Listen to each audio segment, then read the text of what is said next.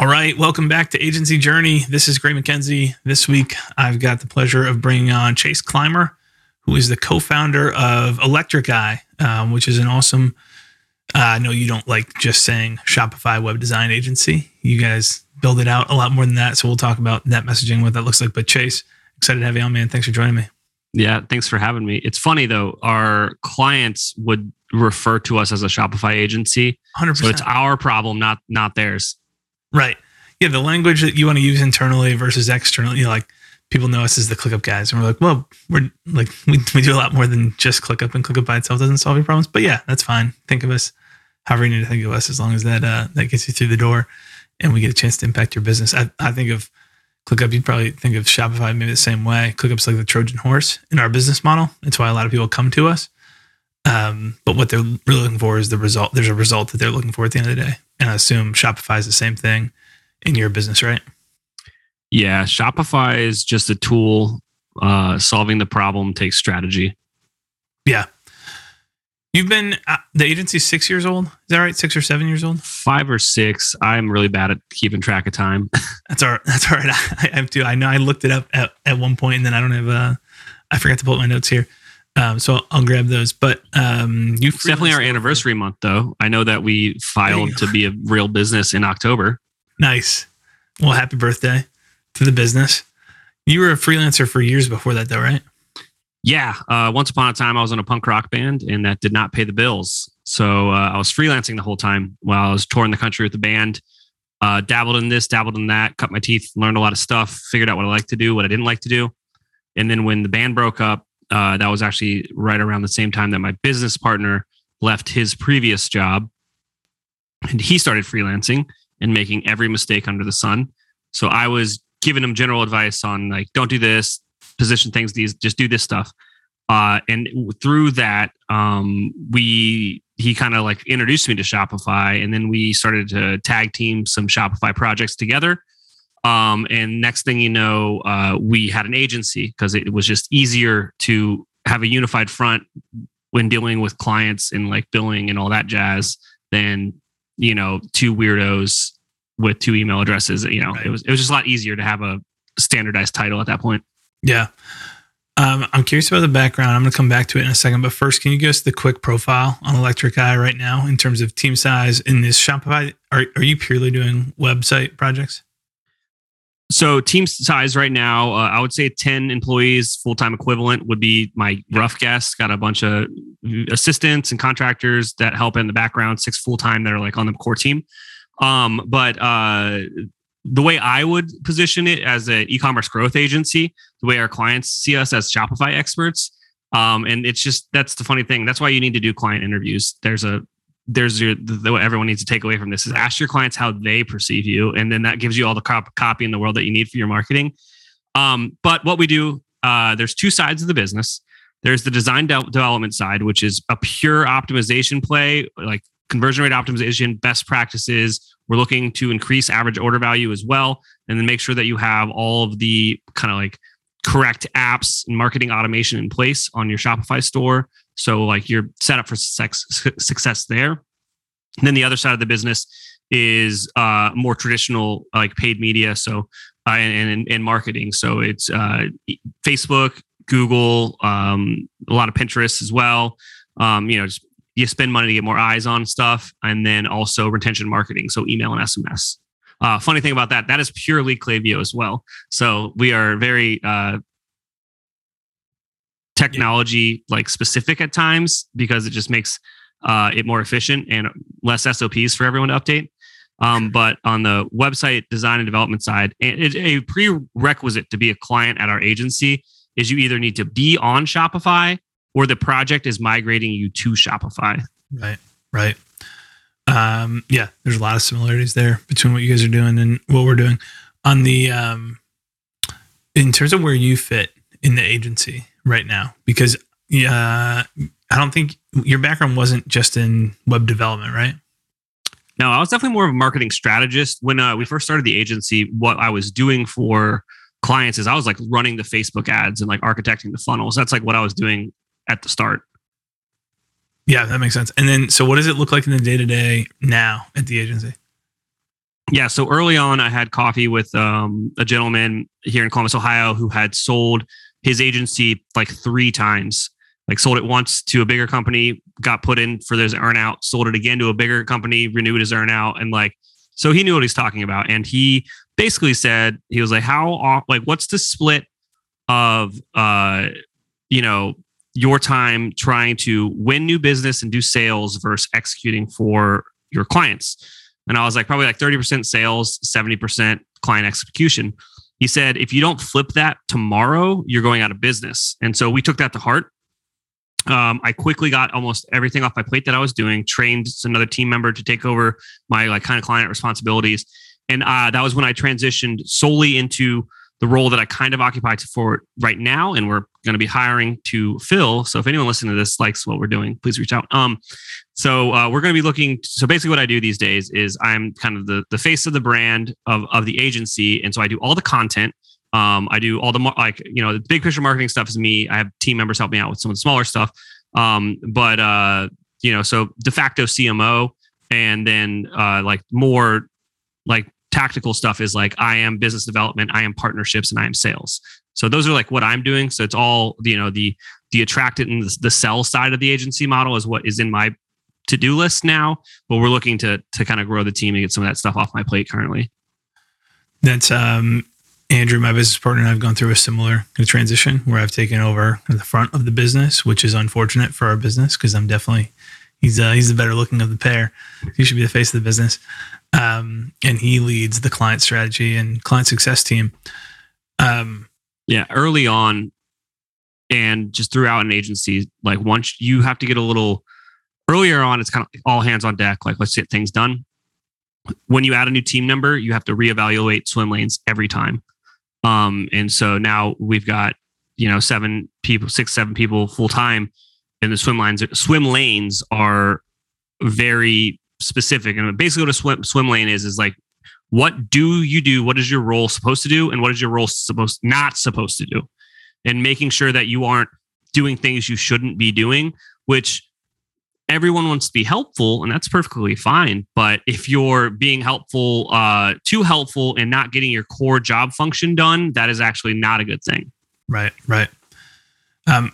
Outside of, so you mentioned kind of the marketing, the content that you're producing, partnerships, and then sales. So if we dig into what that looks like for you right now, obviously on the marketing side, you run a podcast. I think, is it weekly? Honest E-commerce? Yeah, we publish an episode every week. During the pandemic, we went to twice a week just because it was the only thing we could control.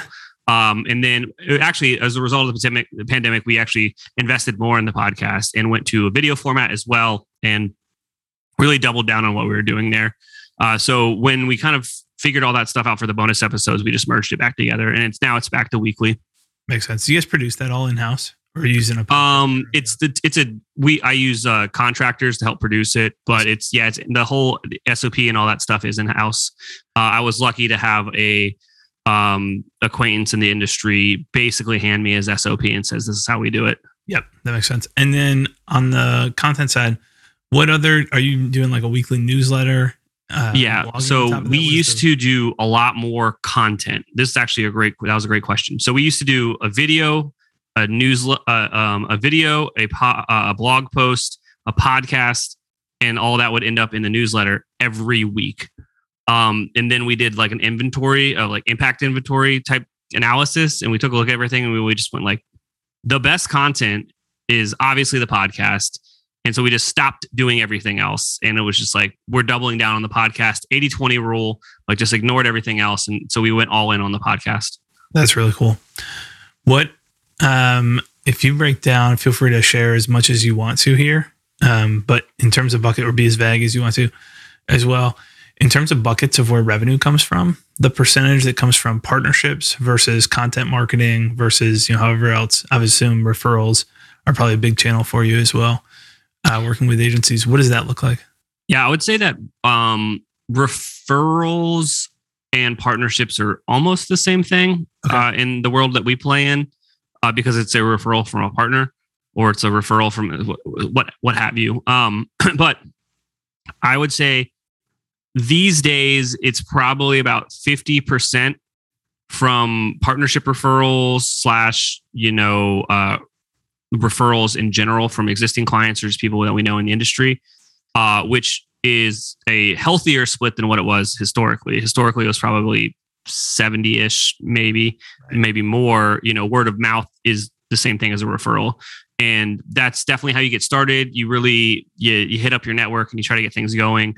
That's all kind of word of mouth and then referrals from there. But as you grow as an agency, and we understood this early on, that if you are waiting for a lead to end up in your inbox, that's the recipe for disaster. So that's why we went into that content play so early on. And then it just took us a while to realize that the best content play for us was doing the Honest E-commerce podcast. So back to your question, these days it's about 50% referrals and word of mouth and all that. And then the other 50% is definitely from like the content play, either our content that we're putting out, or it's probably more like a heavier skew, maybe 30% from me being a guest on other platforms and sharing my knowledge to other audiences. I guess one of the underrated things of building your own platform and podcasting is, with no qualifications beyond the fact that you yourself are a podcaster, you start getting invited into other areas. So it's not that you're not qualified, but just the act of getting out and doing it yourself will open up opportunities. People see, oh, you've got a show. It's always easier to talk with someone who is a podcaster, who runs a podcast, because there's some certainty that, hey, this person's thought about some stuff. They will know how to act on air. There's all kinds of things that I think there's some native advantages that sometimes go underlooked. That's not the primary reason to start a podcast, but it's a fringe benefit that I think gets overlooked sometimes. Yeah, I mean, I am so much better at public speaking. I am so much better at answering answers on the fly. I was going to say I don't say as much, and then I just did it, but I don't say it as much as I used to. So with the podcast itself, I started it over 3 years ago. And so I've gotten so much better at all this stuff. And through that, our quality has gotten better, our guests have gotten better, and our reach has actually gotten better. With that being said, for the first 2.5 years, I think the biggest mistake I made was focusing solely on my podcast and trying to grow that audience, which is there's like a cheating tip, which is, or just be an expert and go put yourself in front of other audiences that are bigger than you, that have already put in that work.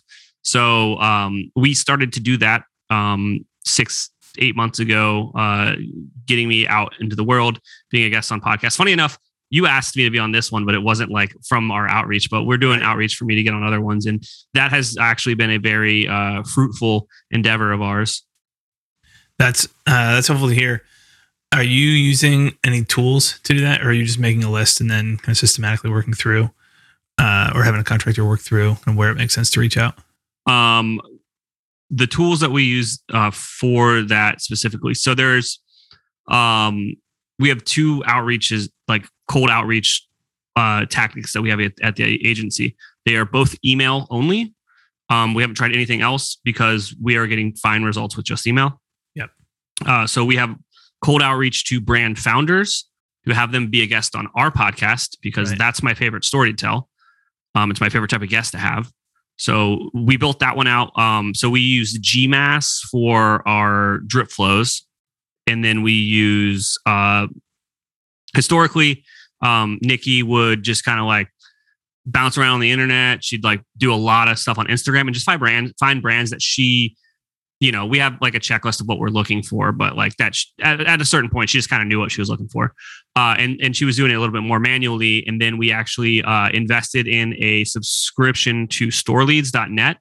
And then I really pruned down what I was looking for in there, and I exported a bunch of stores. So we've got stores for days, but that's so let me talk about that. So you can get these data lists from all these different sources for whatever the heck you want online, whatever your niche is. That's cool. But you still need to have a human clean it up afterwards, or it's going to be garbage results. So Nikki now doesn't have to source ideas for this, but she still takes them. She still double checks everything, makes sure that everything makes sense, and then like adds it to a different list that is actually going to start doing all the automation stuff. And I think we send about 50 emails a week to new brands to try to get them on the podcast. And then the other outreach is to other podcasts. And the way that I found that information was through a service called Listen Notes. Paid for that to export the data that I wanted in certain topics. Again, she cleans it up, makes sure that, it's still a podcast. That's like a very, people just say it and then they go away. But that one actually had to lower it down. I think we only send like 25 a week because I was getting such a good response rate because people are like, I've heard of that guy. Of course he can be on the podcast. And I'm like, I can't do 12 podcasts in 1 week. I need to calm things down. Yep. That makes sense. I think that's Listen Notes is a good tip for folks. We haven't had him on yet. I need to have on Andy Cabasso, who is building a company called Postaga. And part of what they do is outreach and searching. And one of the ways that he's built that brand is through cold outreach to podcasts as well. So I read a book. So, when I'm assuming everyone listening to this has an agency, right? That's like all you guys do over there. But and I'm sure you get these ads too, is like, everyone's like, buy my $8 book about how I built $1 billion. I buy all of those books because I like to see how the funnels work to reverse engineer them. I never like go the next step with some of those coaches because sometimes they're just a little too gimmicky. But I do sit down and read the books because they're easy reads. You can knock it out in an hour because it's like, it looks like it's thick, but it's a huge font and a bunch of pictures. Right. But I read one of those the other day. Hold on.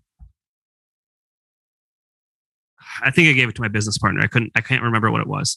And I'll try to remember after this and email it so we can put it in the show notes. But basically this guy built agencies for, it was basically service businesses. So like his agency would help you get leads if you were a contractor or a plumber, very certain niches, right?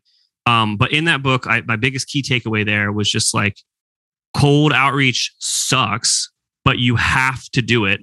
And here are playbooks on how to do it. So that's when I really went in on the cold outreach on email, which was just in the last year of the agency.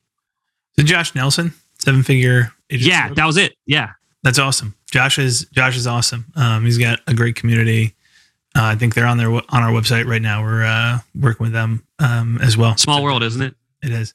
But yeah, the book was a interesting read. If you had a service, like a business that helps service businesses like that, it's a fantastic read for you.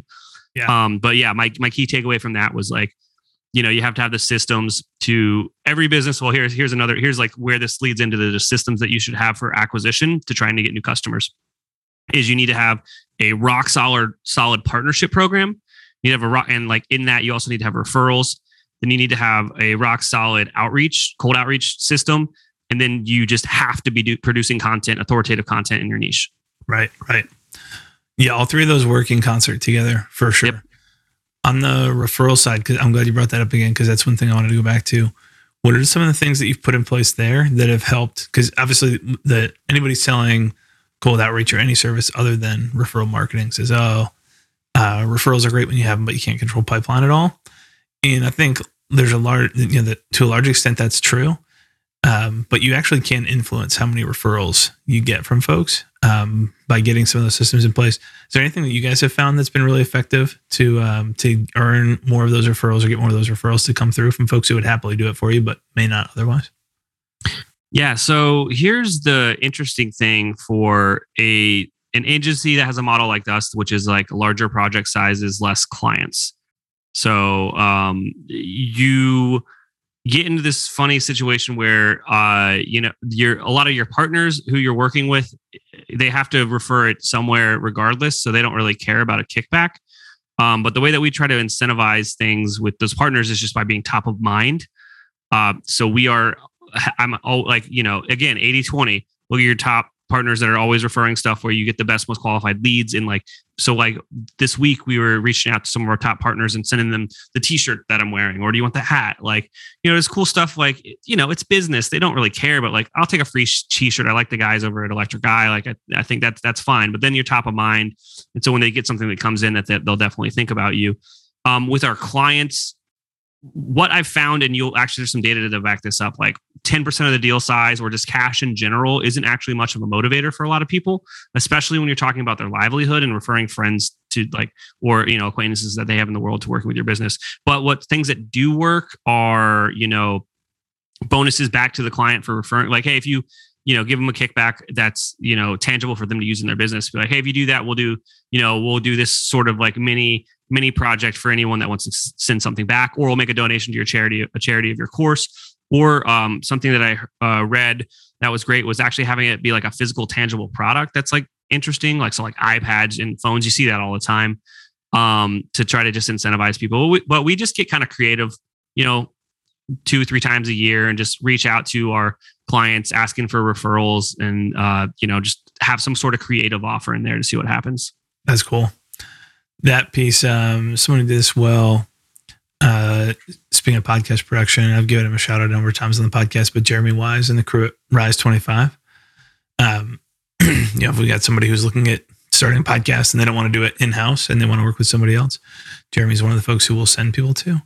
And all of their referral stuff is like, go through this form, select the type of gift, not the actual gift, but you answer these different questions. And they shipped out a super nice gift. I'm sure it was not that expensive, but it was cool to get kind of a semi-customized gift back. It's just a creative way to, I had no idea that was going to happen, but there's a good book to read on the topic of gifting called Giftology. And some key takeaways there were, money and food are terrible gifts. And you might disagree with me, and that's fine. But in the business context, you should read the book if that's a model that you want to go after. I've seen the book. I haven't read the whole book. Why do they say food's not a good gift? Because you don't know someone's dietary restrictions. Right. So if you guess wrong, it's very detrimental. Yeah, don't send me seafood. I'll probably pass it up. But to everyone else, that's probably a great gift. Yeah, and then a wine is often considered like a good gift, but there's a lot of people that don't drink. You know what I mean? Yeah. So it's the more risk versus reward. Right, makes sense. But a thoughtful gift. The purpose of the book is to talk about thoughtful gifting. So just do a little research. You can figure out what you're, especially if you're doing it from from a sales and trying to win business perspective. Right. A little bit of research can go a long way. How do you guys structure the podcast right now? You said you went to video. How have you thought through kind of the format of what those look? I mean, is it similar to? Has it always been similar to this format where it's interview based? Did it start out as an interview show? Yeah, it was always interview based.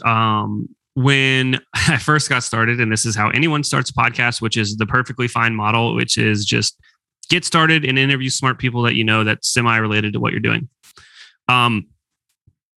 That's how we started. And then since then, I have pivoted more into where I wanted to be in the first place, which was interviewing brand founders and getting their story. So originally what I really wanted it to be was basically how I built this for Shopify stores. Like that's what I wanted it to be. And now it's finally getting there. So I'm happy. I'll have experts on every once in a while. Here's a sidebar here. Co-marketing with your partners and being top of mind with your partners by having them on your podcast is another great way to get them to always be thinking about you. But I digress. Most of my episodes now are with brand founders. Right. And then the process that you asked, my process is this.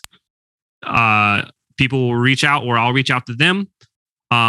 If they seem decently qualified, I'll just skip them to the next step, which is an onboarding form.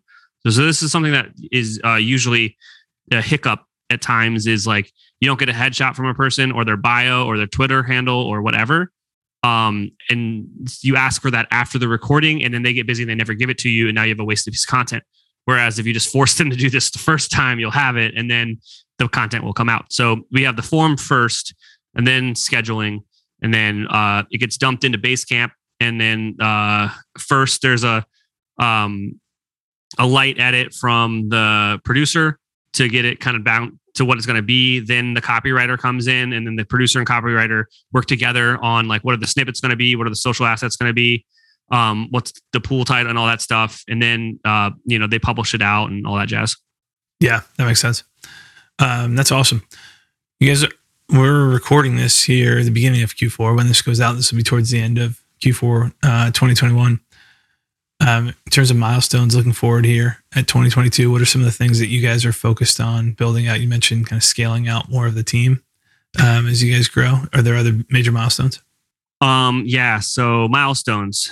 So there's been two things that I've talked about on podcasts like this one or any other podcast I've been guesting on over the last year that are now lies. So I'll clear the air on this show. One, I used to say, go to electriceye.io, hit connect, and you'd be connected with me. I'll be the guy you talk to. That is now a lie. We're looking to hire a team member to get that off my plate. That's part of growing. I have to stop doing that. So like you said, growth of team members is something that we're looking forward to be doing next year. It's definitely going to be a pain point for the next 12 to 16 months as we grow the team and reestablish swim lanes. So that's something that we're going to be doing. And then another lie was, wait, what was the other one? Oh, we would always say that we only have about a dozen clients at a time. We're probably going to kick that up to 18 very quickly, and then maybe up to 24 after that. As we expand the team, we will have more capacity. Makes sense. I think you'd mentioned to me at one point that you only take on, I forget what you call them, like design sprints or something. But basically, yes. So our discovery, we just branded it to make it sound cooler, but it's basically paid discovery. It's called a strategy sprint, is what we call it. So, and I think you'd said, so you only would take on one of those at a time and then you move people through. But it sounds like you're saying, I don't think I realized this before. You sell that as a one-off, like you buy the. Yeah, it's like a foot in the door offer, which is a great way to think about getting the relationship started with anybody. So here's something that took me a long time to realize. And this actually is from Jason Swank, who's a good consultant in the e-commerce, not e-commerce, like in the agency space. But basically, you got to have a foot in the door offer.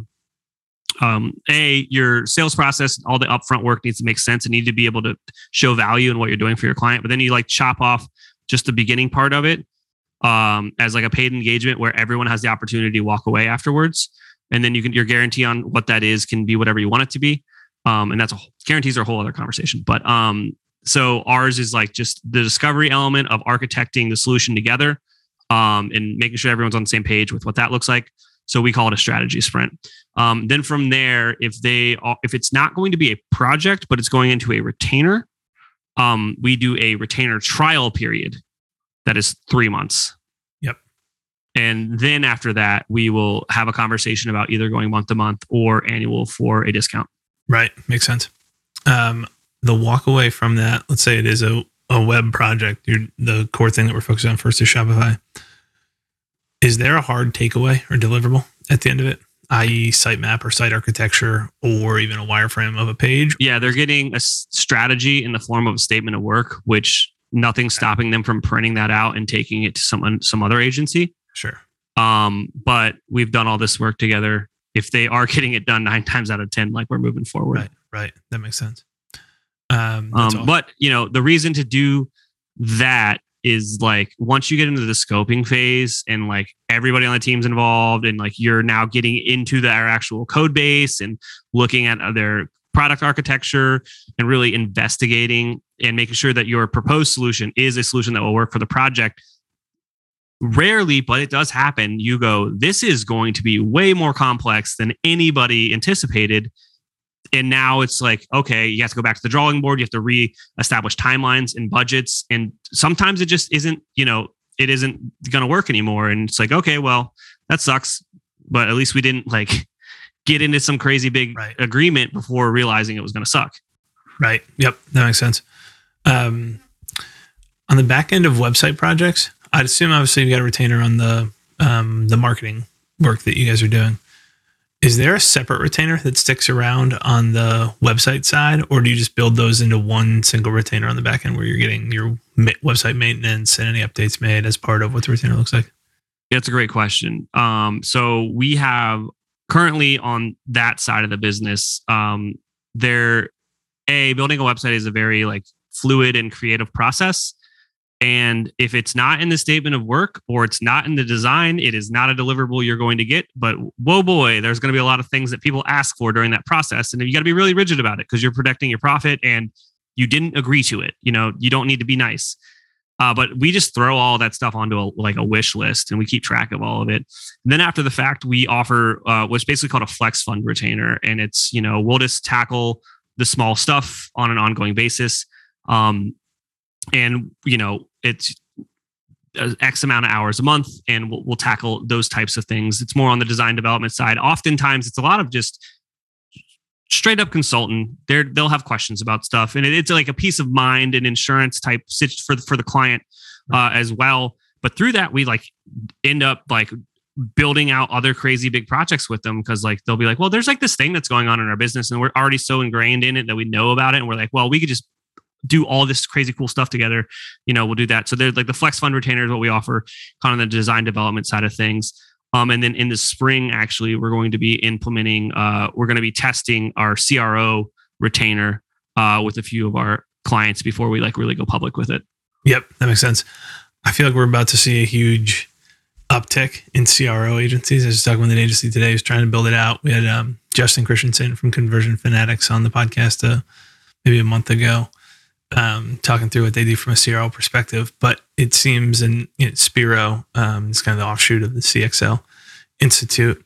But it seems like there's a number of agencies who are, I mean, it's been around for a handful of years now, but there's a number of agencies who are just kind of picking it up. So remember when at the beginning of the podcast, I was like, our clients call us Shopify experts, but we consider ourselves like growth strategists. Another thing is CRO is a very broad stroke term at this point that doesn't even mean what it means anymore in the perception of clients in our industry. What they want is like KPI optimization, really. And Right. It's not just conversion rate. There's like other things you can do because at the end of the day, it's just Socratic questioning, ask why. They're just gonna be like, we want to make more money. And you're like, cool. There's all these other ways to make more money in there. But the split testing element of that and like the thinking through it and testing and all that stuff. That's the process behind what CRO is. You can do for any KPI. Yep.